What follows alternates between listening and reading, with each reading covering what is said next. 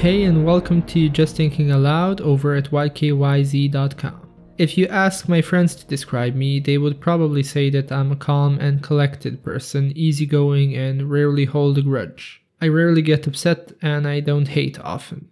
But when it comes to Aleksandar Vučić, the president of Serbia, who is also the president of the ruling party, that cool-headedness disappears. I feel so strongly about this that it manifested in my dreams. I dreamt that I was in a secluded parking lot getting out of a car that my friend drove. He popped open the trunk while checking his phone for news. Inside was none other than the president, blindfolded, gagged and tied. My friend speculated how much ransom we will be able to get for him, while I was nervous that special units might catch up to us. I concluded that no ransom was worth it, so I pulled out a gun, chambered a round, and fired 4 shots into the president. As I lowered the gun, I felt like a huge burden has been lifted off my shoulders, even though I knew I was going to prison. I felt like I did the right thing. When I woke up, I was pretty bummed out. Of course, assassination would never be an acceptable option, but damn, it felt good in the dream.